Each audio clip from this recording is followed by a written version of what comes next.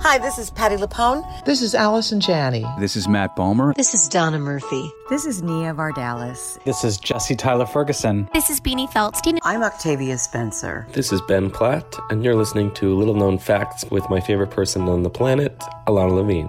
A-OK. Welcome to Little Known Facts, a podcast where you will hear unfiltered, raw, honest, and uniquely funny interviews with artists you love as they talk about the art they love to make. I'm your host, Ilana Levine.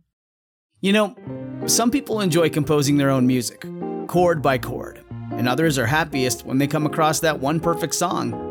Work is not a lot different than that. Whether you prefer building your own workflow or using a pre-made template, with Monday.com, you and the team can work in a way that's comfortable for everyone. Tap the banner to go to Monday.com and build your own amazing workflow, or find an awesome template. No judgment. Hey, I heard you needed inspiration. Here's Alana and friends with some revelations. Little known fact of the day. Every little thing's gonna be A-OK.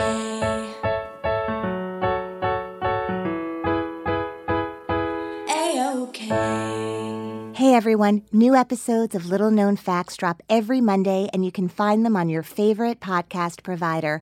Also, if you go to the website, littleknownfactspodcast.com, you'll find behind-the-scenes photos, videos, and interviews and lots more on the gallery page. And if you are loving these intimate, candid conversations with all the artists who come on the show, please head over to the contributions page. I depend on these donations to continue to bring you these interviews every week. So if you love the show, please donate. Little known fact about my guest today. To escape the spotlight, she moved to France and dyed her hair. It worked. Sort of.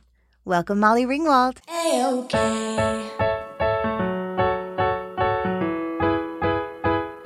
A-OK. My guest today is Molly Ringwald, and Molly has been a performer for most of her life. Before she was completely verbal, she was already singing jazz and recorded her first album at age 6. She acted in her first film, The Tempest, when she was 13, and for that performance, she was nominated for a Golden Globe Award. Many films followed, including 16 Candles, Pretty in Pink, The Breakfast Club, The Pickup Artist, Fresh Horses, Betsy's Wedding, Jem and the Holograms, and King Cobra. She's had an extensive theater career starring in How I Learned to Drive, Tick, Tick, Boom, Sweet Charity, Modern Orthodox, Enchanted April, and Cabaret.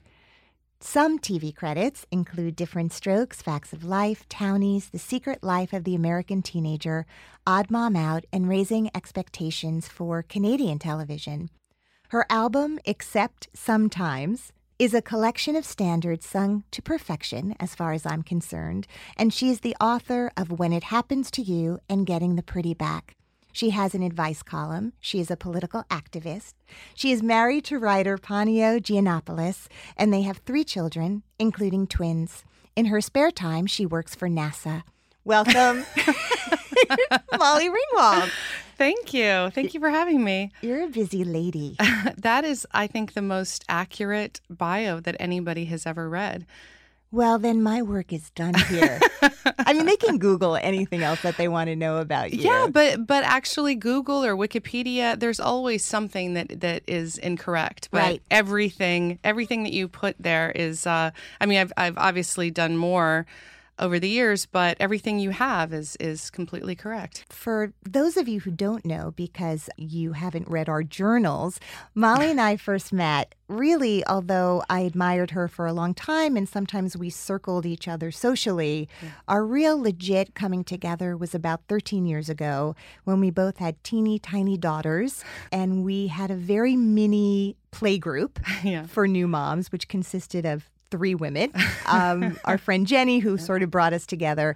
And it was a very wonderful and foggy time. Yes. It's an incredibly overwhelming, exciting time. And I think we were in the trenches together. And I look back on that time with such joy and gratitude for having someone like you in my life at that time who was like, yeah, this is really hard. This is really hard. I don't really know what's happening. I lived a very different life 5 minutes ago. Yeah, it was really scary. I mean, I think having children, no matter what, for anyone, is scary. But I think having the actress component on top of that, I had all of these questions. I mean, I really felt like I had a sort of crisis figuring out, well, what now? And I had always, from the time that I was little, I was one of those kids that really loved to play with dolls, and I knew that I wanted to be a mother. And I mean, my biological clock was deafening.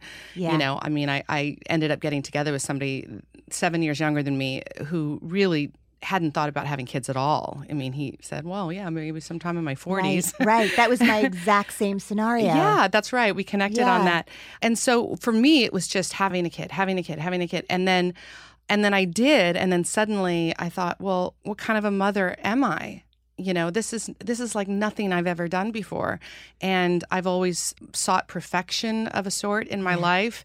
I thought if I try hard enough, if I'm determined enough, I'll be great at whatever I do. And it was the first time that I really thought, I don't know what to do. I have great parents, but that doesn't mean that I'm necessarily going to be a great parent. And yeah, we became friends around that time. I wanted to talk a little bit about that. I know that your mom was a pastry chef. Is that right? She was a stay-at-home mom with a passion, with just an incredible chef, and had this monstrous cookbook collection. Literally, people would come in the house and say, "Wow, somebody reads." It was like wallpaper, and then you would get up close and realize they were all cookbooks. Wow. And she would read them all. I mean, she knows more about history than most people I know, because if you think of what connects us, one of the things that connects us is food. So it was something that she was always interested in, but she stayed home and was a stay-at-home mom. And then also my father is blind. So, the gender roles in some ways were reversed because, she had to drive him everywhere. How did they meet? They met when my mother was, I think, about 18 or 19 years old. And my father was just 1 year older. And they were in Sacramento, which at that time, even though it was the capital of California, it was really kind of a small town. And my mother had never been with anyone before. And sorry for revealing this little known fact, Mom. And she worked at the Foster Freeze with my Aunt Renee. Of course she did. And my father was at that time a modern jazz musician, and he used to wear dark suits, and he had black hair, and he wore dark shades. And she was really intrigued by him, and so he ordered something, and then she. He paid and she gave him the change and he didn't put his hand out, and she got very angry and sort of slammed it on the table and then walked over to Renee and said, "That guy is really rude." And Renee said, "Who are you talking about?" She said, "That guy over there." And she says, "Well, that's my brother. He's blind." Are you kidding? Yeah, and because at that time, it wasn't easy to tell that he was blind, and he was this jazz musician, and it looked like he was wearing the glasses for effect. Then after that, my mom basically just stalked him for a year, and she's incredibly shy, very, very shy until you get to know her, and she basically figured out how to get close to him without really talking to him. So she became friends with my aunt, and then would go to the house and then wander downstairs and just sort of watch my father. And then inevitably he would bump into her and think, that's my sister's weird friend. And then eventually she finagled a way into a car with the girlfriend of somebody that my dad played with. Okay. In the band. And so my dad just sort of made conversation with her and said, "Oh, hey, I hear you like the hillbilly music." She does. She likes country and western. And she said, "I do." And he said, "Well, what do you come out here to see us for?" And she said, "I come out here to see you." And they were married 3 months later. Wow. Yeah. And I always say to my mom, when I heard this story from the time I was really little, and I said, so what happened in between? And she's like, we just got married. Yeah, but what happened in between? I come out to see you, and then, I never got the full story exactly what happened in between those months, but they married pretty quickly, and then had a child about a year later, and then 3 more, and they've been married for 56 years. That's incredible. Yeah, that's incredible. Yeah. So when you were so little, but did you have a moment where you realized, like, oh, my dad isn't like other dads, where you had an understanding that he was special in all of these ways? To me, he was always special because he was just so different from everyone else. And it really, the blindness was, I would say, a little bit low on the list. You know, he was a musician. You know, it was the 70s. He had a big bushy beard. I've never actually seen my father without a beard. He grew a goatee when he was about 15 so he could work in clubs. He had dark hair. I mean, he was very striking to look at. And I remember my friends sometimes would be scared of him at first because he looked so different than all the dads looked in the 70s, you know? And also he kept different hours. You know, he didn't wake up and go to work like all the other dads did. You know, he slept late and then he would pretty much work all night in clubs. And, you know, that's how he supported the family was, you know, as a working musician. And also he had a different sense of humor. My dad has a little bit of a subversive sense of humor. And he just always seemed very confident. It seemed to me that he could do anything he wanted to do. It's amazing. You know, he would get up on the roof and fix the antenna, or he would put shelves together, and you know, he's better at giving directions than anyone else. And you know, he did all of the scheduling in the house because my mom hates to talk on the phone, and you know, it was never really an issue. And of course, I never grew up with a different dad, so I didn't really have much to compare it to. So was there a moment in your life, obviously being super talented in a lot of ways for a young person, did you ever have to make a choice? I'm going to sing versus I'm going to act? I think I did feel like I had to make a choice, and it was really something about the time. You know, when I sort of came of age, it was this weird time where, you know, in old Hollywood, everybody had to sing and dance and act and, you know, do everything. And then now it's almost gone back to that. I mean, I could do all of that, but I really felt like to be taken seriously as an actress that I just had to just focus on acting. And once I did my first movie, I was completely hooked. You know, I had done theater, community theater up until then. I did Annie for 15 months when I was 10. And then I just made a choice that I was going to just pretty much shun the music as a career and just focus entirely on the acting. You know, it might have been something that had to do with just individuating also because it was something that I did. Yeah. I mean, I'm very close to my dad, but I felt like I'm being a pop psychologist now, but I think there might have been something in that I wanted to do my own thing. And when I came back to it, it was once I had very much established myself and my career and who I was, and I was able to come back to it as an adult. The Tempest and Tootsie are two films that have remained with me always as kind of being perfectly made examples of what storytelling could be. How did you get that job in The Tempest? I was actually cast by Paul Mazursky. It was a Paul Mazursky movie, and Cassavetes didn't direct it. He just got to be in it. Yeah, he got to be Philip, and who was based on Prospero, because it was as you know, a modern adaptation. How I got cast was I got very close on a movie called Shoot the Moon. And I mean, it was between me and Dana Hill, who actually ended up getting the part.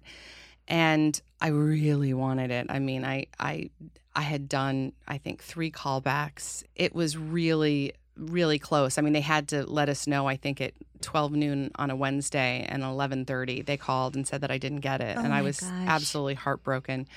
And I'm heartbroken for you, and that was so long ago. I'm really sorry, Molly. It was really, you know how there's certain parts that you don't get, and they just stick with you. More for me, the parts that I really wanted and didn't get stick with me more than the parts that, you know, I turned down and then they became big movies. You know, I think, well, that was a choice that I made. Right. But when it was something that I really wanted and I didn't get it, it just broke my heart. But all of the people that were sort of close on that, all the kids that were close on that, came in to audition for Tempest. And I just immediately had an incredible connection to Paul. I mean, I was pretty much a shy girl. I'm basically an introverted person and always have been, even though I could get up and perform. And I think this is pretty common for a lot of performers. It was a way that I could express myself, and it was a way that I could be not shy. And he was so amazing and playful with me and just really brought something out of me. I was supposed to be a New York kid, and I had never been out of California. And he would play with me in a way and just really I think really got my personality. He would say things like, tell me your life story. Where were you born? Tell me everything. And I would say, well, I was born in Sacramento. And he says, oh, by the way, I'm gonna throw you a penny for every dumb thing you say. And so I would keep talking, and then he would just throw these coins at me. And, his point was to see, what my sense of humor was like, how much I could take, how I would respond, because this was supposed to be this tough, very precocious New York kid. And so I knew it wasn't coming from a mean-spirited place. He was very playful. And so after he ran out of coins, he would just throw dollar bills, and, he just kept throwing stuff. And then I just kept collecting it, and I wouldn't give back the money. Perfect. And I think it was like, that was it. I was That's cast. Because everyone else ran out of that room crying. And you're like, I got $500. It came from such a fun, playful place. And because my dad had always been really playful and had a good sense of humor, it just connected, and it emboldened me and made it possible for me to try anything. Were you driving the bus in terms of being a kid actress? Oh, yeah. I think so. I mean, I think I wouldn't have been able to do it if my mother hadn't been, a stay-at-home mom. The level that my mom committed to taking us around and doing all of that was pretty great. And then we also did, community theater. That's how it really started.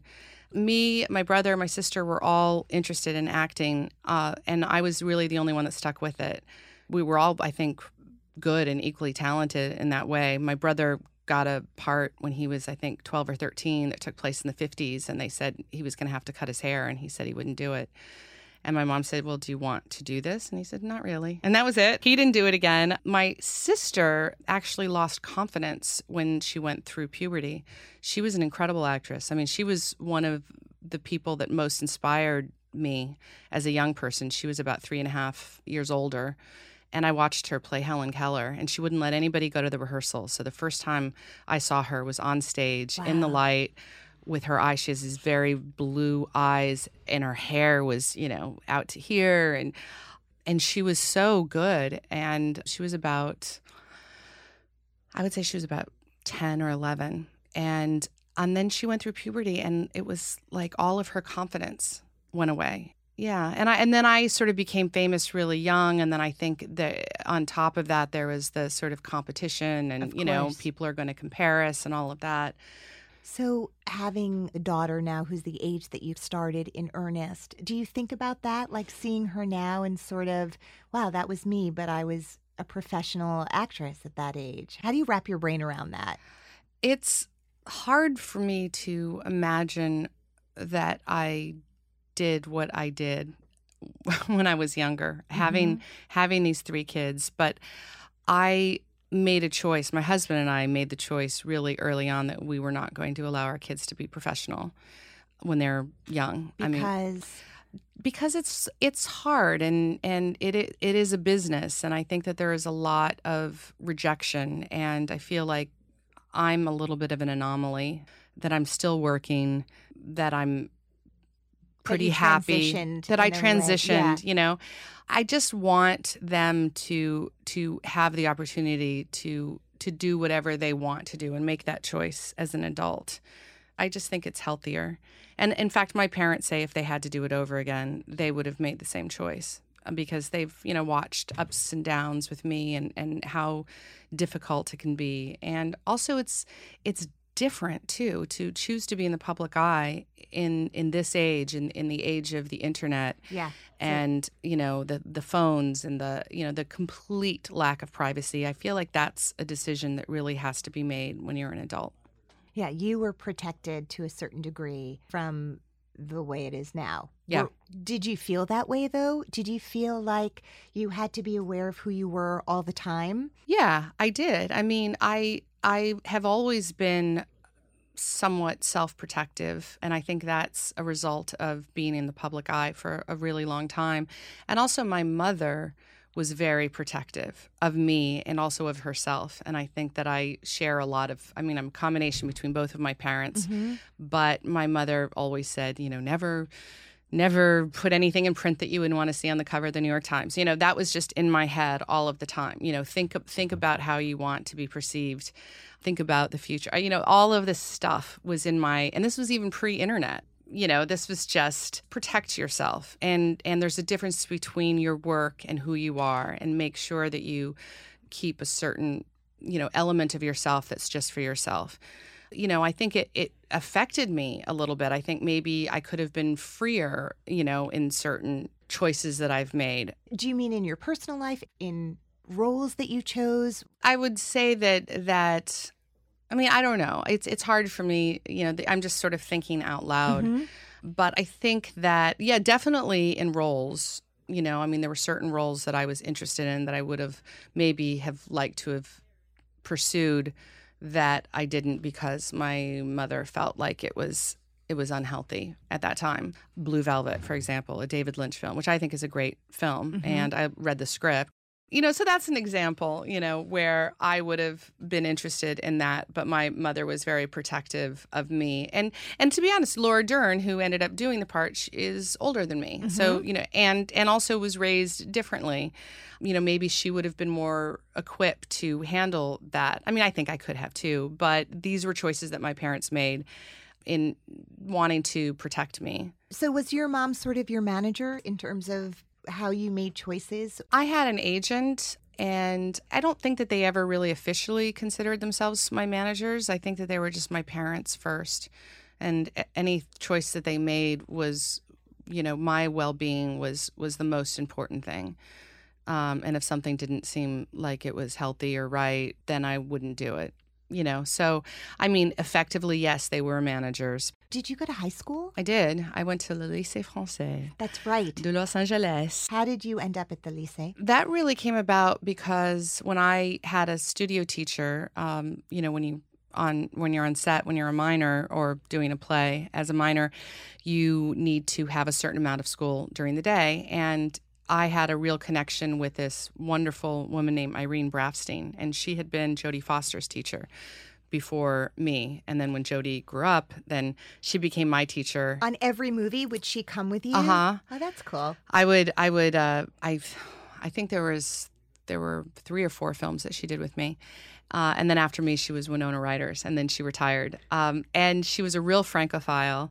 And I had always grown up as a Francophile, I think, because my mom had an obsession with Julia Child. And there was something about France that just really intrigued me. And so, she was terrible with math.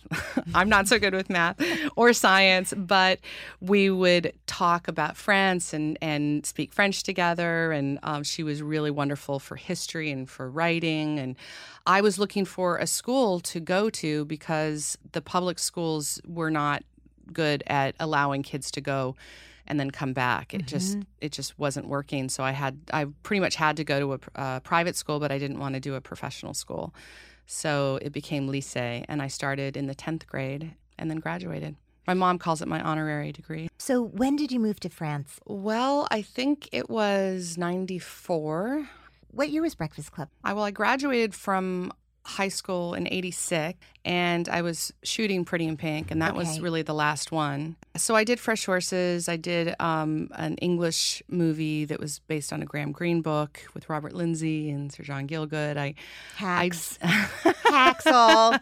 Yeah. I did a lot of, I think, interesting projects. Nothing that had the same impact as the John Hughes films at all. And then I was going to do another John Hughes movie, actually, with Matthew Broderick. That was a movie that was called Oil and Vinegar. And what happened And with that? John wouldn't direct it, didn't want to direct it. He was producing it. And there needed to be some rewrites, or I felt like there should be some rewrites. Both of us did. And he didn't want to, John didn't like to rewrite stuff either. And so we couldn't find a director. And then I went to England to do something else, to this other movie. And then, I don't know, it just kind of all fell apart. Did that end up being hard for you guys, having had this intimate relationship, working on all those films together, and then Oil and Vinegar not happening? Well, it was already complicated with John. He was a complicated person. Mm-hmm. And, I had already done Pretty in Pink, which he did not direct, but he produced. And I was offered Some Kind of Wonderful, which I didn't do. It was already a little bit complicated. he was very sensitive and took things personally. And, my desire to work with other people. In addition, I wanted to keep working with him, but I wanted to do something else because I think I was worried about getting typecast in high school, and I was also in a big hurry to grow up. But, I think it's funny, in a way, when you think your fear is that you're going to be typecast in some way. And it didn't matter because those films typecast me anyway. I mean, they've just taken on a life of their own, that I'm still dealing with that. I mean, for a long time, people just assumed that I was a teenager, for years. I mean, and for a lot of people, that seems like, oh, how nice to be thought of as a teenager, But at a certain point, it's like, okay, come on. I have 3 kids. Like, let's move on from this. Although you really do look amazing, I have to say. You really do look almost exactly the same. More beautiful. You're very kind. More beautiful. Speaking of beautiful, I loved your book, Getting the Pretty Back, so much. Molly wrote what I would call, I guess, a memoir about reconnecting with your essential self, your true self, especially for women, and in this case, after the birth of Molly's first daughter. I was so honored to even be included at all in the Getting the Pretty Back when you shared a ritual my mom and I would do every night. Molly has a section of sort of unique things mothers and daughters do, and I had shared with her once that every night before going to sleep, if there was any friction in our household, my mother and I would sit on the bottom step of our steps in my house in Teaneck, New Jersey, and she'd take a leaf and we'd turn it over so that everyone knew that the day was done and tomorrow was a fresh start. I love that. I love it too. And to see it in print, and for my daughter who has your book next to her bed, she has a couple of books that she's kept for years, that at night when she's having trouble falling asleep. And there's much of that book that was not meant for a tween. Oh, not at all. No. She also has like what to do with your baby in New York City. Like she has these really interesting, different friends of mine have written guidebooks, or, she loves reading and she's been a very mature reader. So it's always been hard for me to vet. I was like, all the light we cannot, let's wait. Yeah, let's wait on that. Let's wait on that. But, then they're reading some Holocaust fiction already, the Lois Lowry book. I'm like, oh my God, that's just as intense and devastating. And so I think it's as long as we're there, I've sort of given up on vetting because I think, our kids are digital natives. They can pretty much get around any password that we try to set up. I think for me, I just try to make myself available for conversation and to put these things into context. They're getting so much imagery and so much, there's just a lot to take in. And so I try to just have that open conversation with her.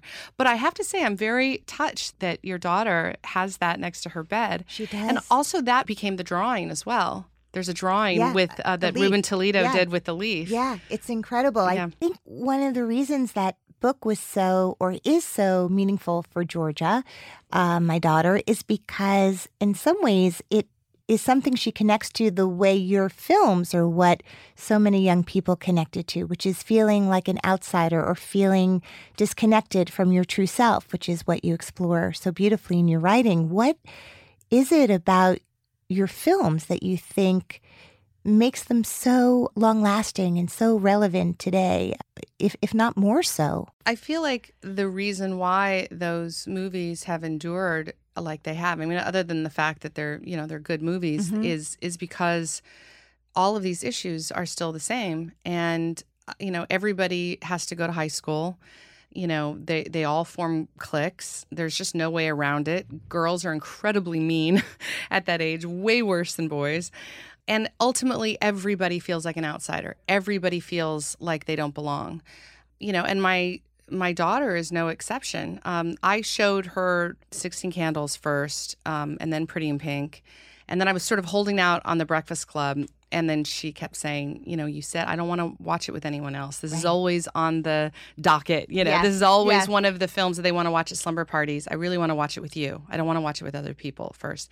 And so then I actually ended up doing a story for This American Life about showing my daughter The Breakfast Club. Oh, I have to listen to that. That's great. It was really an amazing experience. I decided I was going to write an essay about it because I thought, why am I holding on to this? Eventually she's just going to watch it herself. What is it about this particular movie that I'm holding on to. So I thought that would be really something interesting to examine. It was very surprising. I mean, it was just an incredible experience. I mean, it was surreal for me. Was it just the two of you? It was just the two of us. It was like a date. Oh. And, everybody else had to go out of the house, and we had it all set up. And I was also recording it, not really sure how everything worked. I was terrified that she was going to hate it. Right. Or that she was going to be bored, which would have been the worst. Mom, this is so dated. Yeah, this is so dated. If she just sat there and started like texting her friends or something. Instagram. No, Mom, it's really, and like trying to make you feel better. Just tell me when you're on it again. Yeah, exactly. Great. She's been brutal. I mean, I've showed her things that I've done before, and she cannot lie. I mean, she really cannot lie. But fortunately, she loved the movie. But it was very interesting to hear her take on it and what she understood and what she didn't and which characters she related to. It was really surprising, and I'm so glad I did it. It was a great experience. So now I'm going to do all of that with my kids. My kids are just now. My other two, my twins, are just now starting to understand what I do. They knew that I was an actress. They knew, people come up to me, they recognize me. But actually, this just happened recently. It's pretty funny. A couple weeks ago, I had done, Doc McStuffins, that Disney show. Mm-hmm. My daughter Adele was a huge fan of Doc McStuffins. I mean, just absolutely adored it.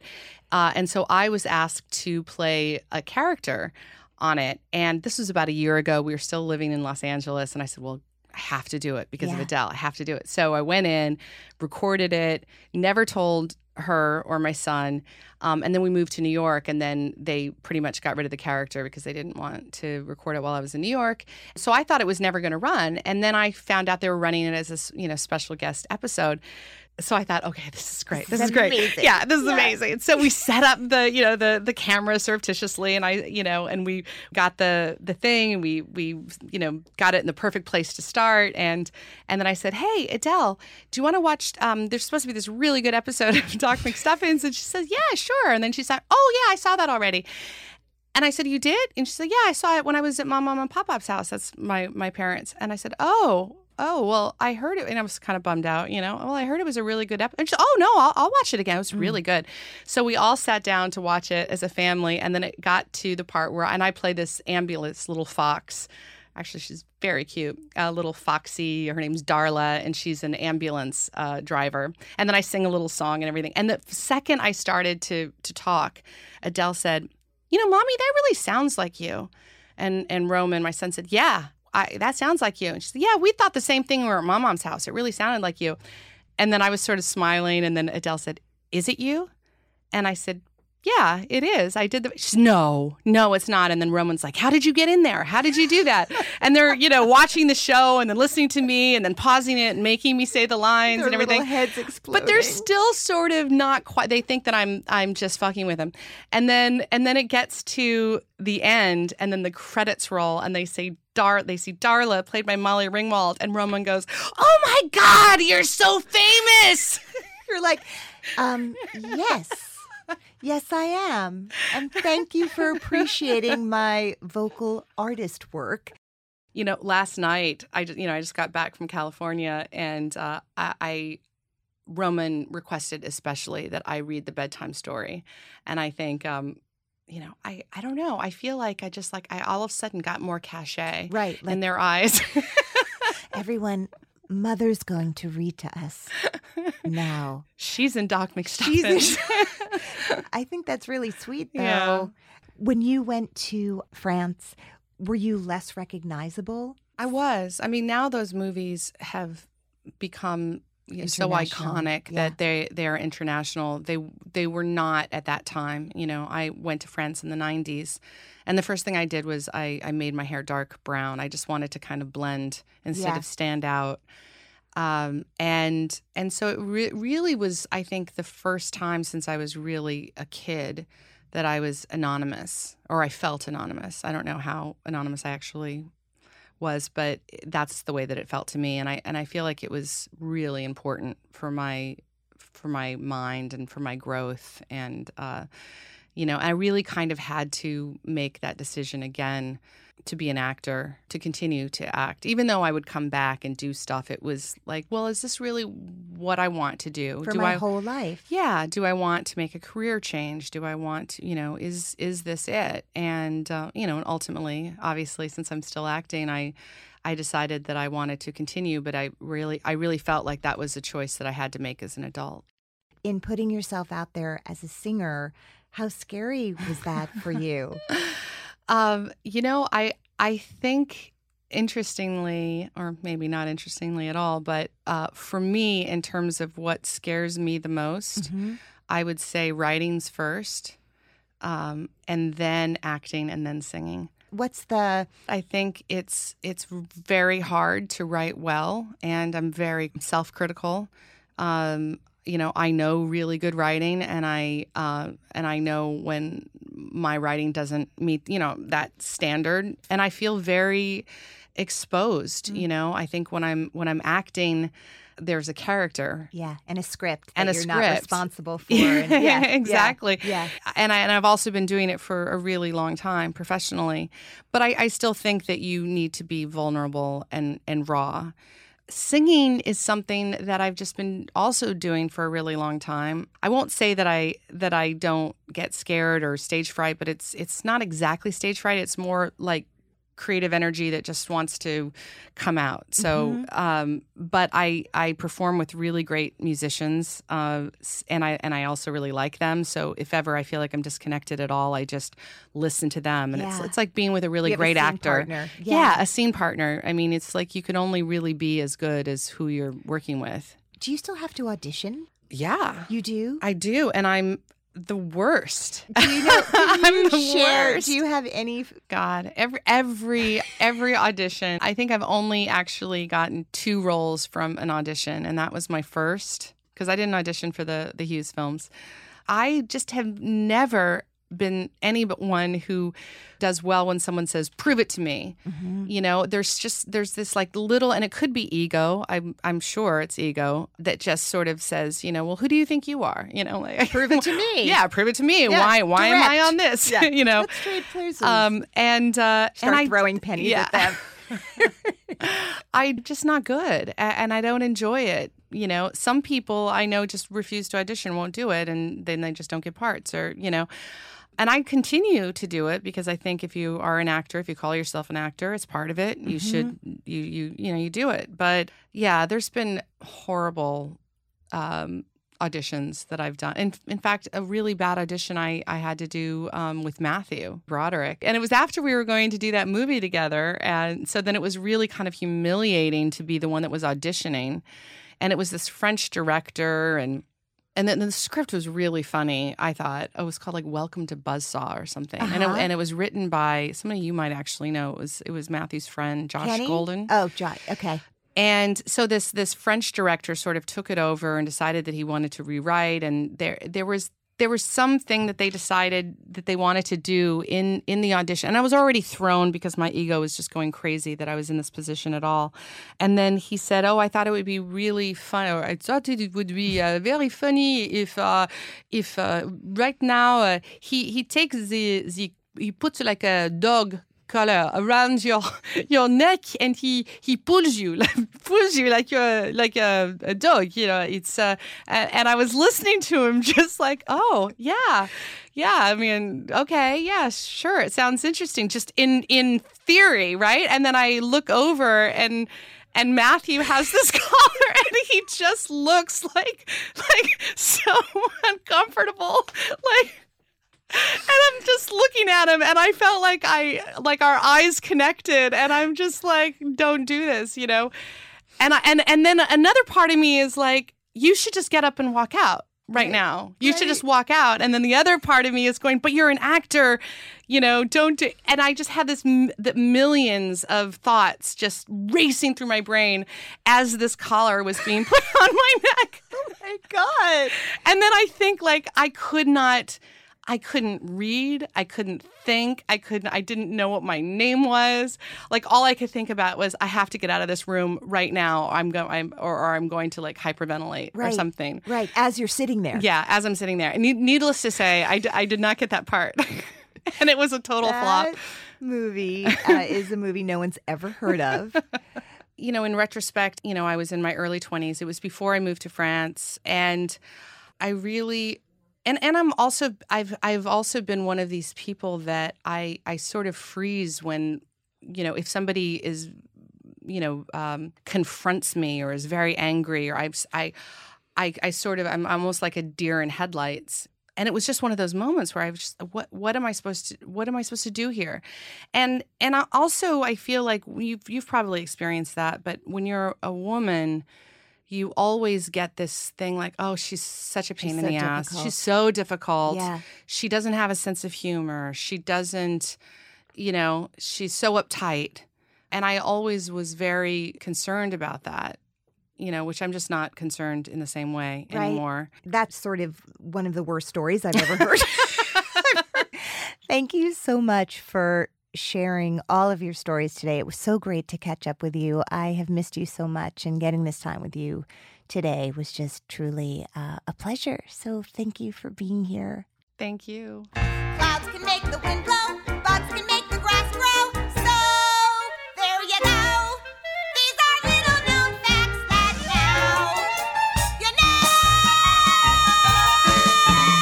Hey everyone, thank you so much for listening. If you want more information about my guests, go to the website littleknownfactspodcast.com.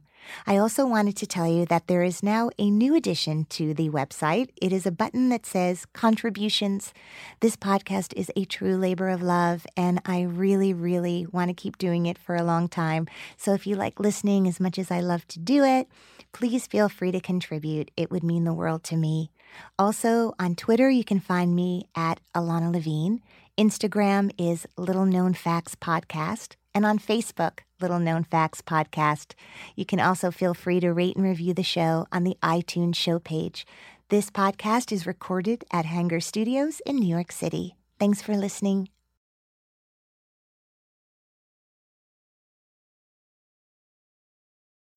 When you need mealtime inspiration, it's worth shopping Kroger, where you'll find over 30,000 mouth-watering choices that excite your inner foodie. And no matter what tasty choice you make, you'll enjoy our everyday low prices, plus extra ways to save, like digital coupons worth over $600 each week. You can also save up to $1 off per gallon at the pump with fuel points. More savings and more inspiring flavors make shopping Kroger worth it every time. Kroger, fresh for everyone. Fuel restrictions apply.